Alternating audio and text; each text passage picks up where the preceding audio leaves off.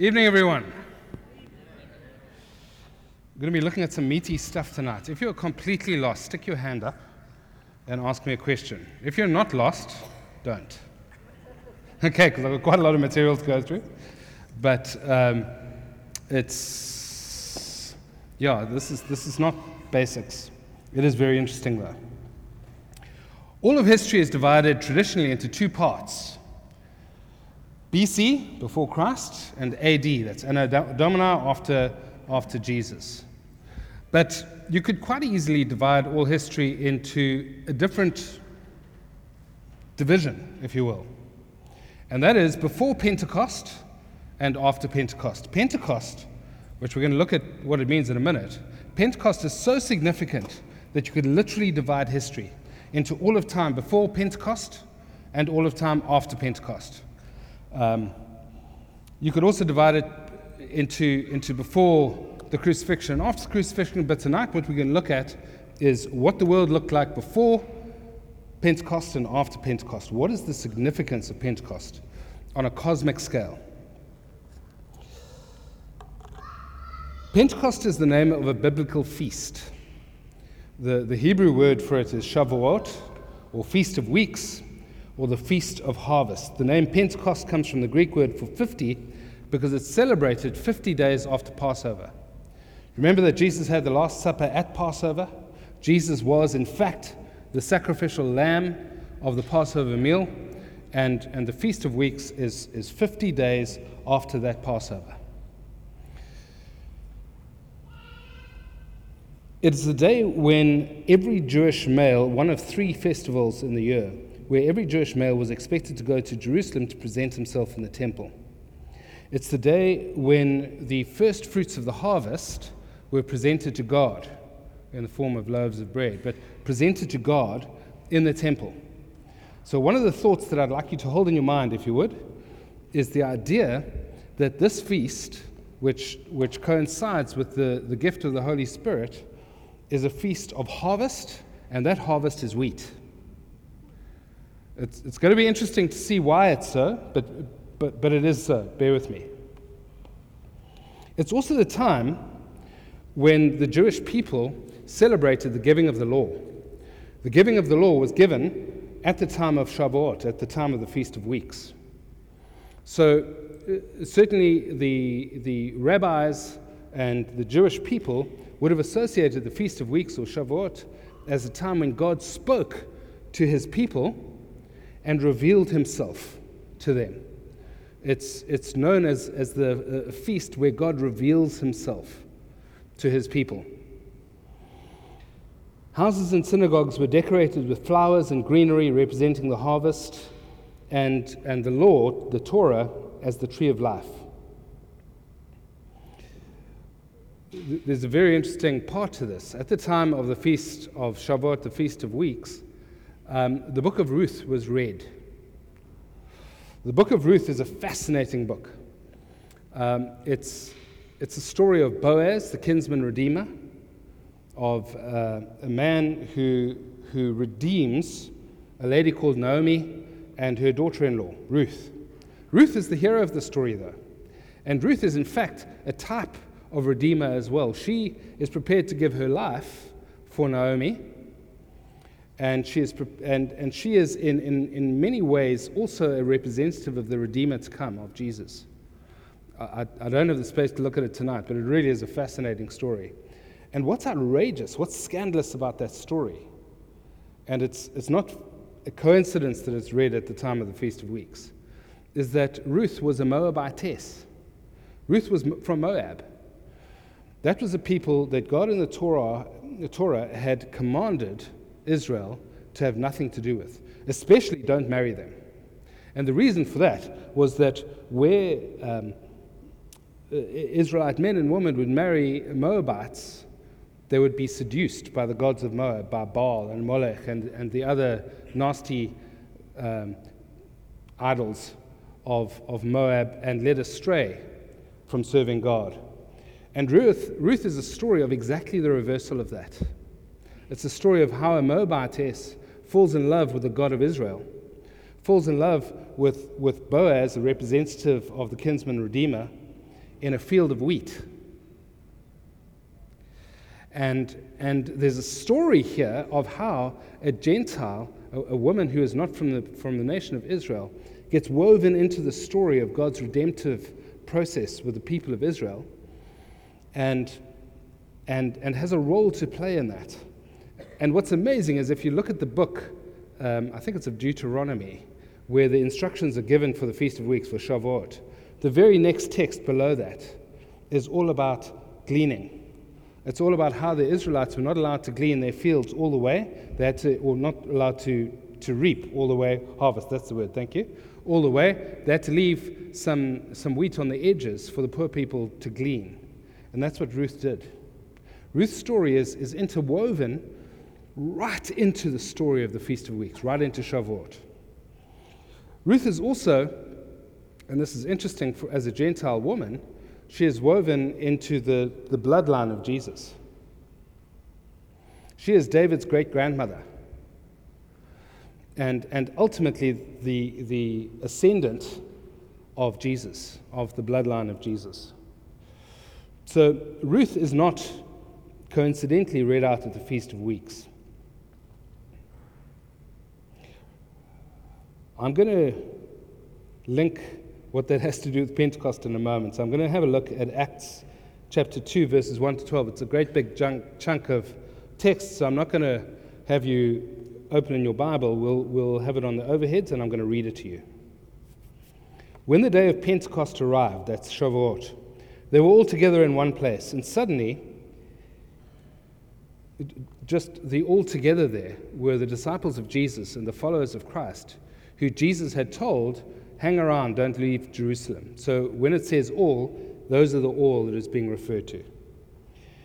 They were all together in one place, and suddenly there came from heaven a sound like a mighty rushing wind, and it filled the entire house where they were sitting. And divided tongues as of fire appeared to them and rested on each one of them. And all were filled with the Holy Spirit and began to speak in other tongues as the Spirit gave them utterance. Now there were dwelling in Jerusalem Jews, devout men from every nation under heaven. And at this sound the multitude came together, and they were bewildered, because each one of them was hearing them speak in his own language. And they were amazed and astonished, saying, are not all these who are speaking Galileans? And how is it that we hear each of us in his own native language? Parthians and Medes and Elamites and residents of Mesopotamia, Judea, Cappadocia, Pontus and Asia, Phrygia and Pamphylia, Egypt, say that 5 times fast, and the parts of Libya belonging to Cyrene, and visitors from Rome, both Jews and proselytes, so that's somebody who's converted to Judaism, Cretans, that's from the Isle of Crete, and Arabians. We hear them telling in our own tongues the mighty works of God. And all were amazed and perplexed, saying to one another, what does this mean? But others, mocking, said, they are filled with new wine. So I'm going to go through that line by line. Why were they all in one place? Because Jesus, after his death and resurrection, had told them to stay in Jerusalem to wait for the promise of the Father. So what was the promise of the Father? The promise of the Father was this. It's in several places in the Old Testament. It's that he would pour out his Spirit on all flesh. Not just on all Israelites, and not just on all men, on all flesh. It goes on in the prophecy of Joel, which we're going to look at, to fall upon every kind of person you can imagine. Male, female, young, old, Jew and Gentile alike. The Holy Spirit, this is the promise, the Holy Spirit was going to fall upon all of them. And suddenly there came from heaven a sound like a mighty rushing wind and filled the entire house where they were sitting. The violent rushing wind and divided tongues like fire are both images associated with the presence of God in the Old Testament. For example, God appears to the prophet Ezekiel accompanied by wind, with fire flashing in the wind. Moreover, the Hebrew word for wind and spirit and breath is all one word, it's ruach. So the Holy Spirit is the Ruach HaKodesh, the Holy Spirit, the holy breath, the holy wind. So it's no coincidence then that the Holy Spirit manifests as a mighty rushing wind with tongues of fire. Tongues represent speech. which is exactly what happens when they're filled with the Spirit. They're filled with the ability supernaturally to speak languages that they would otherwise not be able to speak. It's an amazing thing, and we're going to see why they were equipped with that gift in a minute. Michael Heiser and some of the stuff I'm going to be referring to tonight comes from a book of his called The Unseen Realm. And I strongly recommend that you read it, or you can also read Supernatural. Very, very good books. He points out that fire is not only a symbol of the presence of God, but also represents angels or divine beings, or members of the divine council.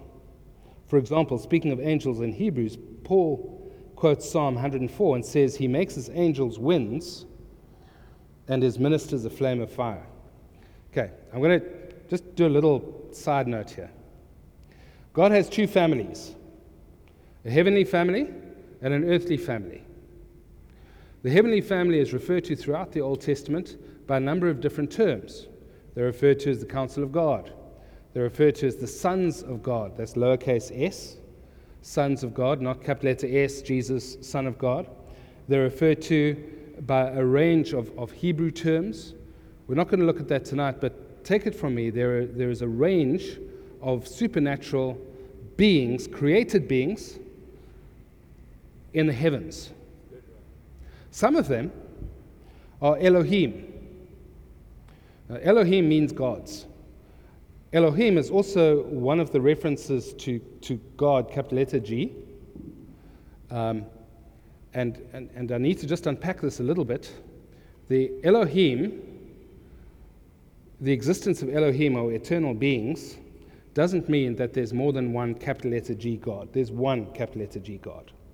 One uncreated, eternal, all-good, all-knowing, all-loving God. Only one in three persons. Father, Son, the Holy Spirit. I'm not advocating polytheism, and neither is Heiser.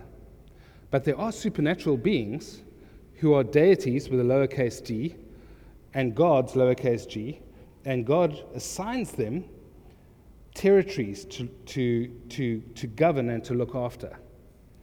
If you'd like to consider that in more detail, have a look at Psalm 82. I haven't got time to look at it tonight, but it's quite when you read it, it jumps out at you.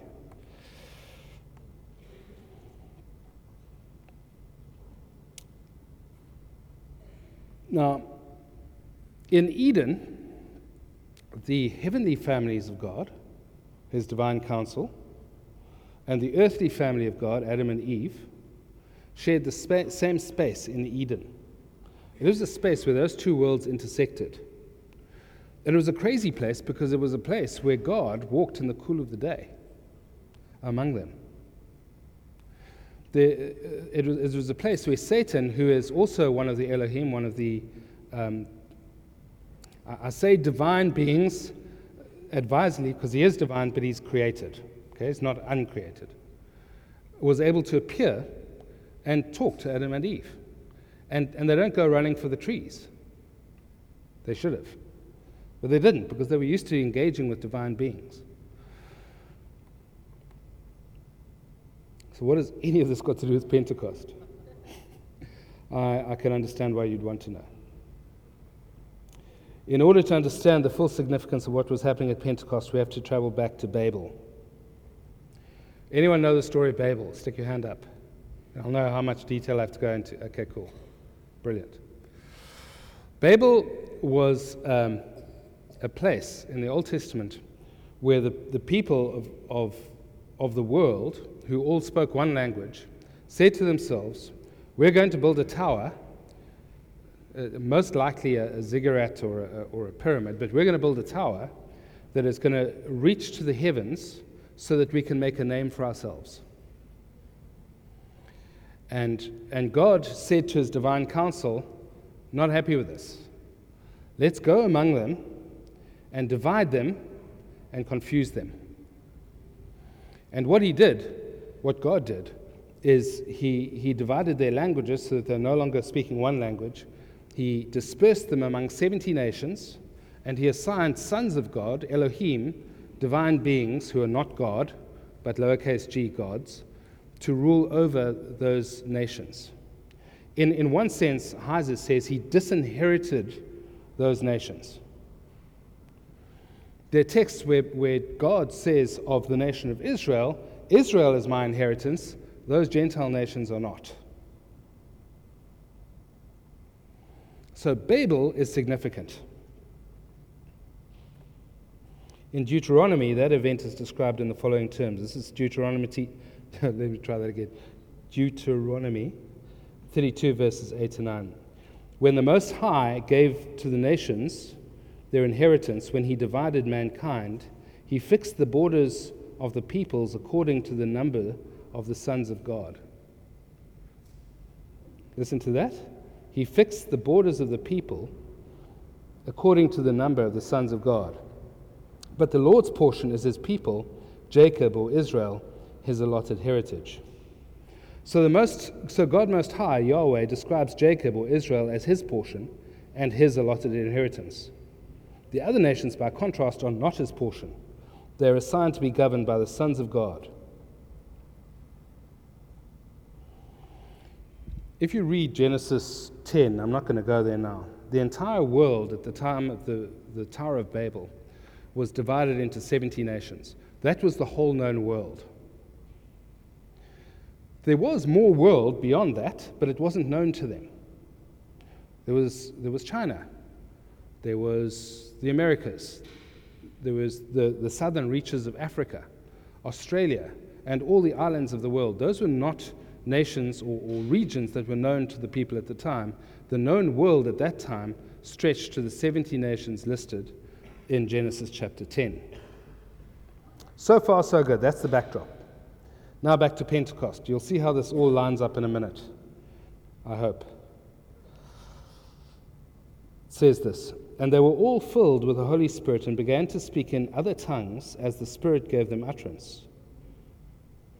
Now there were dwelling in Jerusalem Jews, devout men from every nation under heaven, all 70 of them. And at this sound the multitude came together, and they were bewildered, because each one was hearing them speak in his own language. The first thing to note is that the reference to tongues in this instance is a reference to language. It's not a reference to what Paul calls a heavenly language, when you speak a language that other people can't understand, and you're speaking to God, and he understands you and edifying yourself. That's not what this is. That's speaking in tongues. This is something different. This is speaking in languages that people could understand. So,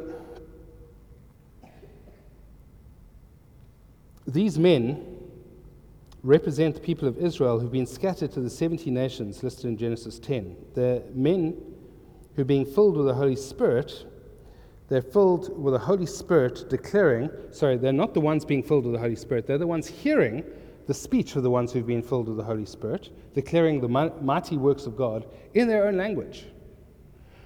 I have a friend, Stephen Lorenz, he'll be known to some of you, who did quite a lot of work in Mozambique. And at the beginning of his time in Mozambique, God supernaturally downloaded Portuguese to him. Crazy. Supernaturally. And the crazy thing about it is that, and he's worked on it since then, he's got better. The crazy thing about it is that he could speak and pray fluently in Portuguese, but his spoken Portuguese when he speaks to other people was not so great. Now, I don't know whether you've ever tried to pray in a second language or preach in a second language. Let me tell you, that is not easy at all. What happened to Stephen was supernatural. It was a supernatural equipping with a language like Neo in the Matrix got downloaded with a specific power to reach a particular people group. That's what happened at Pentecost. That's amazing. And we're going to see why it's amazing in a minute, or why it's significant. See, what happened at Pentecost is the exact reversal of what happened at Babel. At Babel, people had one language. God divided them up and gave them different languages. In Pentecost, people were all together, all different languages, and God gave the individual speakers the power to speak in languages they couldn't even themselves understand, so that those around them could. So in one sense, all the barriers of language are broken down to restore those nations, those 70 nations, to himself. It's the reversal of Babel. It's God reaching out to regather those 70 nations as his own inheritance.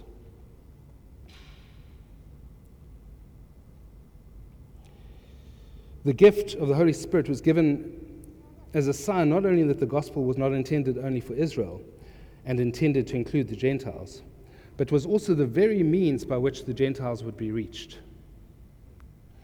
You see, God's so clever.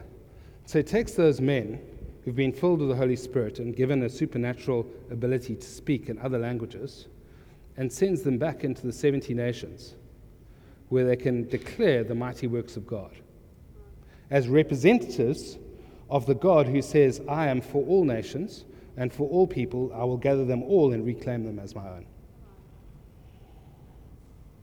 I believe in part when Jesus said to his disciples that it was better for him to go so that the Father would send the helper to them so that they could do mightier works than he did. In part, what he was talking about was not raising the dead, Jesus did that, was not healing people, Jesus did that. It was taking the gospel of the kingdom of God to the outer corners of the globe, which Jesus in the flesh never did.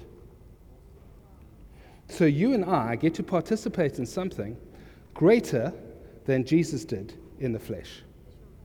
That's a profound thought. And he does it because of Pentecost. He does it because at Pentecost, the Holy Spirit was poured out on all flesh so that everybody would have the supernatural ability to carry the kingdom to the furthest corners of the globe. When Rosie goes to Syria or to other Middle Eastern countries, she's carrying the Holy Spirit into the darkest corners of the globe and declaring and revealing the light and the love of Jesus in a way that in the natural would be completely impossible. That's what we're called to.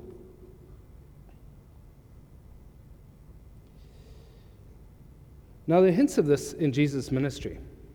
Do you remember when he sent his disciples out to drive out demons and to heal the sick? You remember he sent them out 2 by 2. Remember that? How many? 70. Representing the 70 nations that he was regathering for himself. There's another one. You remember when Jesus was talking to his disciples about how the fields are white to harvest? Do you remember that? And he says, pray to the Father that he would send workers out into the field. He's talking about harvest of souls, of people who need to be reached with the gospel. The fields that are white to harvest are wheat fields. That's how you know that wheat is ready to be harvested. They get white ears. So Shavuot, the Feast of Weeks, the harvest feast, the feast that celebrates the first fruits of the harvest, is tied to Jesus saying that I'm going to send you out into the fields to gather souls, to the furthest corners of the globe. It's all tied together.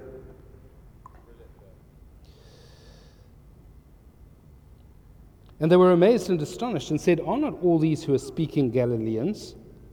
How is it that we hear, each of us in our own native language, Parthians and Medes and Elamites and residents of Mesopotamia, Judea, Cappadocia, Pontus and Asia, Phrygia, Pamphylia, Egypt, and so on and so forth? We hear them telling in our own tongues the mighty works of God. The nations listed constitute an east to west sweep through the known world.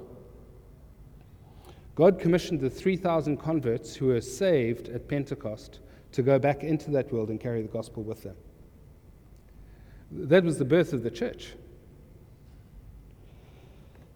In fact, as Heiser points out, Paul's missionary work pushed him further and further west.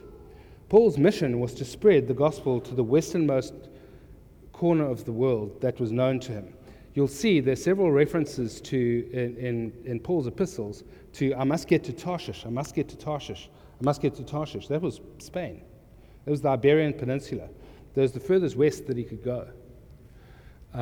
Because Paul understood that there was that's where the gospel had to go, because it had to go to the furthest corners of the globe.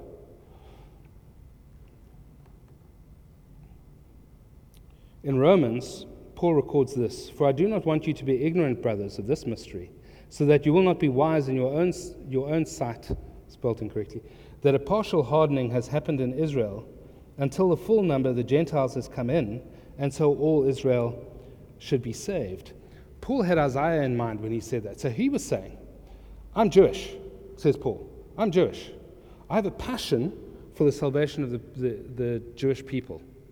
But I know that this mystery has been revealed to me, that Israel cannot be saved until the gospel has gone to all the Gentiles. And the full number allocated of the Gentiles who are going to be saved through the ages. And he probably believed that it would happen in his lifetime. He was wrong. But the full number of the Gentiles who are to be saved, including you and I, has to come in so that all Israel could be saved.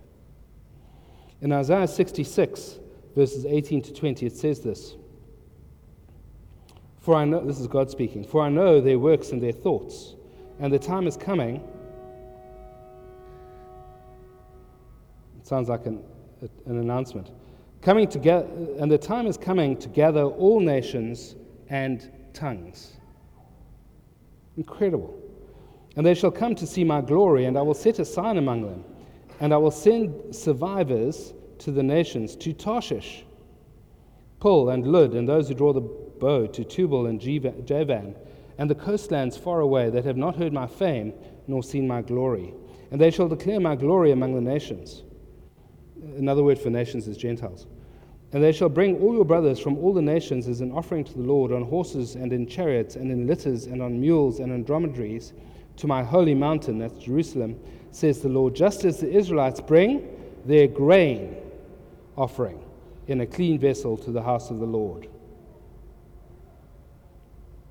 Did you notice the part about Tarshish? The amazing part about this prophecy is part of God's gathering of all the nations and all the tongues is that they would see his glory and declare his glory among the nations. And the part about that scripture that excites me, it refers to the coastlands who have not heard of his fame or seen his glory. That's the whole rest of the world. That's the world, the globe, beyond the 70 nations listed in Genesis. That's China. That's Taiwan. That's Australia. That's South and North America. That's the southern part of Africa. That is every island in the world. So God sets up in Isaiah 66 that this gospel, because of Pentecost, is going to reach all the furthest corners of the globe, so that God's glory and his fame would be revealed to them. And when it's revealed, and when the fullness of the Gentiles has come in, then all Israel will be saved, Jesus will return, and we'll be gathered with him. That is the consummation of the ages. That's the part that you and I get to play. If we are gripped by God's mission, if we're gripped by a global worldview of what God has to do with us, not our white picket fences, but the commissioning of each of us to fulfill the mandate of God to carry the gospel to the furthest corners of the globe. If we get that right, we partake in God's mission and do greater than Jesus did. That's profound. That's amazing. That makes me sit up and listen. Hey? That's pretty cool. I think it's cool.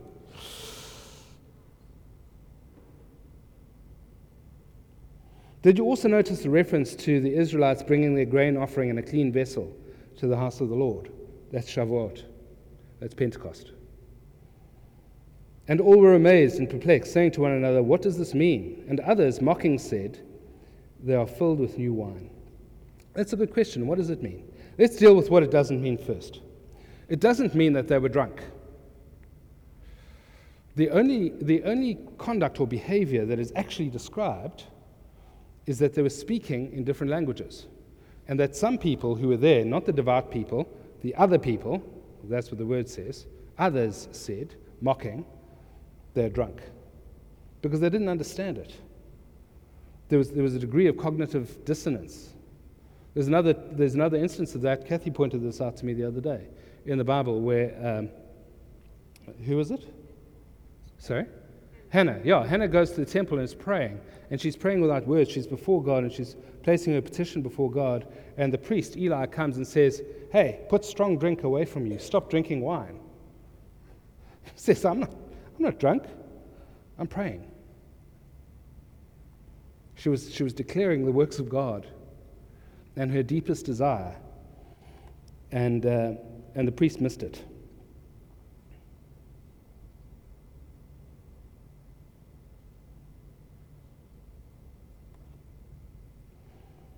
Paul, writing to the church in Ephesus, says this to the believers. I'm cutting some parts out. Blessed be the God and Father of our Lord Jesus Christ, who has blessed us in Christ with every spiritual blessing in the heavenly places. If you've got a Bible open, just underline that. Even as he chose us in him before the foundation of the world, that we should be holy and blameless before him. In love, he predestined us for adoption as sons through Christ Jesus, according to the purpose of his will, to the praise of his glorious grace, with which he's blessed us in the beloved. In him, verse 11, we have obtained an inheritance, having been predestined according to the purpose of him who works all things according to the counsel of his will, so that we who were the first to hope in Christ might be to the praise of his glory. That's a reference to the apostles. In him you also, when you heard the word of truth, that's us, the gospel of your salvation, and believed in him, were sealed with the promised Holy Spirit, who is the guarantee of our inheritance until we acquire possession of it, to the praise of his glory. An ancient Middle Eastern person would have understood what he was talking about. In an important transaction, typically to do with land, if you wanted to reserve that land, you paid a deposit. It was called an earnest price, or the Latin is ara. You would pay the ara. So the Holy Spirit is the deposit that Jesus pays and gives to us as a guarantee that we are sealed and that we're going to receive an inheritance. It's his imprint on us. And the seal is important because that's what you did to mark something that belonged to you. You would put a signet ring in it, and it would bear your mark, almost like a branding. So Jesus declares, with the seal of the Holy Spirit, we belong to him. And not only do we belong to him, but there's an inheritance to come. What is that inheritance? That we would be called the sons of God. Who are the sons of God? The divine council, the heavenly family, who reign with God, some of whom have fallen and will be judged. And you know who gets to judge them? We do. In Corinthians, Paul, writing to the Corinthian church, says, how dare you take one another to court? Isn't there anybody wise among you who can sort this out? Don't you know that one day you will judge angels? That's what he's referring to. So in one sense, we will become the sons of God who reign with God, reign with Jesus. That's why the reference to inheritance has us placed in heavenly places. Are you following this? It's quite a lot of stuff. I know I'm throwing it at you. If anybody has questions, I'm happy to address them. What we do here prepares us for eternity. What we do here prepares us for eternity. More than that, what we do here determines what we will do in eternity. I'm not talking about salvation. That's something we receive. We have nothing to do with that. Jesus did that. What we do here prepares us for the work and qualifies us for the work that we will do in eternity. You hear that? It's a different concept. I'm not talking about salvation. I don't know whether you've ever thought of this. I mentioned this recently. I'm not sure whether it was here. Give me a couple of words that the New Testament uses to refer to salvation. Come, there are a few of them. Throw them out. Born again, yeah. Born again. Peace with God, yeah. New creation, that's great. Reconciled. Adoption. Yeah? Salvation. Okay. Yeah. So let's deal with those four. If you're a new creation, what part do you have in being created? Nothing. If you're reborn, what part do you have in being born? What choice of it is yours? It's not yours. If you're adopted, what role do you play in the decision to be adopted? Nothing. If you're saved, do you get to decide how you're saved? No, that's somebody else decides. Another one is redeemed. Redeemed, that means that somebody pays the price for a slave. In all of those, God makes the decision. That's why it says that these works were predestined before the foundation of the earth for us to do, we who are called. So there's something supernatural, and I'm not saying we don't have freedom of choice. Of course we do. Of course we do. And that is woven into the story. I'm not advocating that we have nothing to do with it. What I am saying is that salvation seems to me to be primarily the function and purpose of God, fulfilled while we breathe. What we do with that, the works that He's predestined for us to do, we get to choose to participate in or not. Someone said, I think it may have been Spurgeon, that we will all fulfill the purposes of God, all of us. Whether we do so as Judas or as Paul is up to us. Quite a heavy statement. Spurgeon didn't pull his punches. Revelation 2 verse 26, this is how Jesus expresses it. Jesus, talking to John, says this: "The one who conquers and keeps my works until the end, to him I will give authority over the nations." Note that we don't get authority over the nations before the end, because you've got to keep the works until the end. Then we get authority over the nations. The Holy Spirit is poured out at Pentecost not for our sakes alone, but to supernaturally empower us to do the work that God has called and commissioned each of us to do until the end. The gift of the Holy Spirit is not simply for our enjoyment, although there is that. It is primarily an empowering to advance the kingdom of God until He returns. We get to participate in that. We get to be filled with living water so that the streams of living water flow not to us but from us out. The gift of the Holy Spirit is not about us, it's about others, always. We get to enjoy the participation in that, by all means, yes. But it's not about us. It's about God and it's about others. At Pentecost, we're reminded that we're called to participate in God's story of the redemption of the nations, and that our work is not done until the gospel has reached the uttermost corners of the globe and the hearts of those who have not seen the glory of God or heard His fame. We are filled with the Holy Spirit so that we can go out and represent Jesus to a world that desperately needs Him. What a privilege. What an opportunity. It's not reserved for those select few who get to lead churches or preach or even heal the sick or any of those things. Those are all part of the function. But if you read Ephesians, you'll see that those gifts are given to equip the saints to do the work of God. The ministers don't do the work of God. They equip the saints to do the work of God. And the saints cannot do that work of God unless they experience their own Pentecost and are filled with the Holy Spirit, who empowers and equips us to do all that He's called us to do. That's the adventure of Pentecost. That's why I say that Pentecost neatly divides history.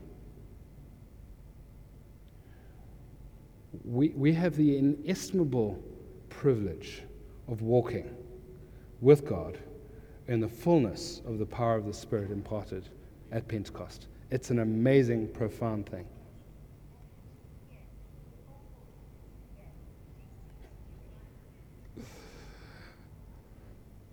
Even Siri agrees. What are we going to do with that? What are we going to do with that? We're given this gift.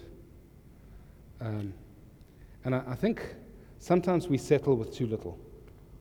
The picture I had when I was preparing was a family who's getting ready for a holiday at the seaside, drawing from a C.S. Lewis example. But getting ready and packing the bags and packing the bodyboards and packing the surfboards and getting the beach towels and heading down to the beach and stopping on the road and swimming in a dirty puddle. We're not there. There's more. We're far too easily pleased. There's more. There is more. There is more. There is more. And the prisons that we live in are the white picket fences of our souls, the easy, comfortable things that so hem us in. There's more. Amen.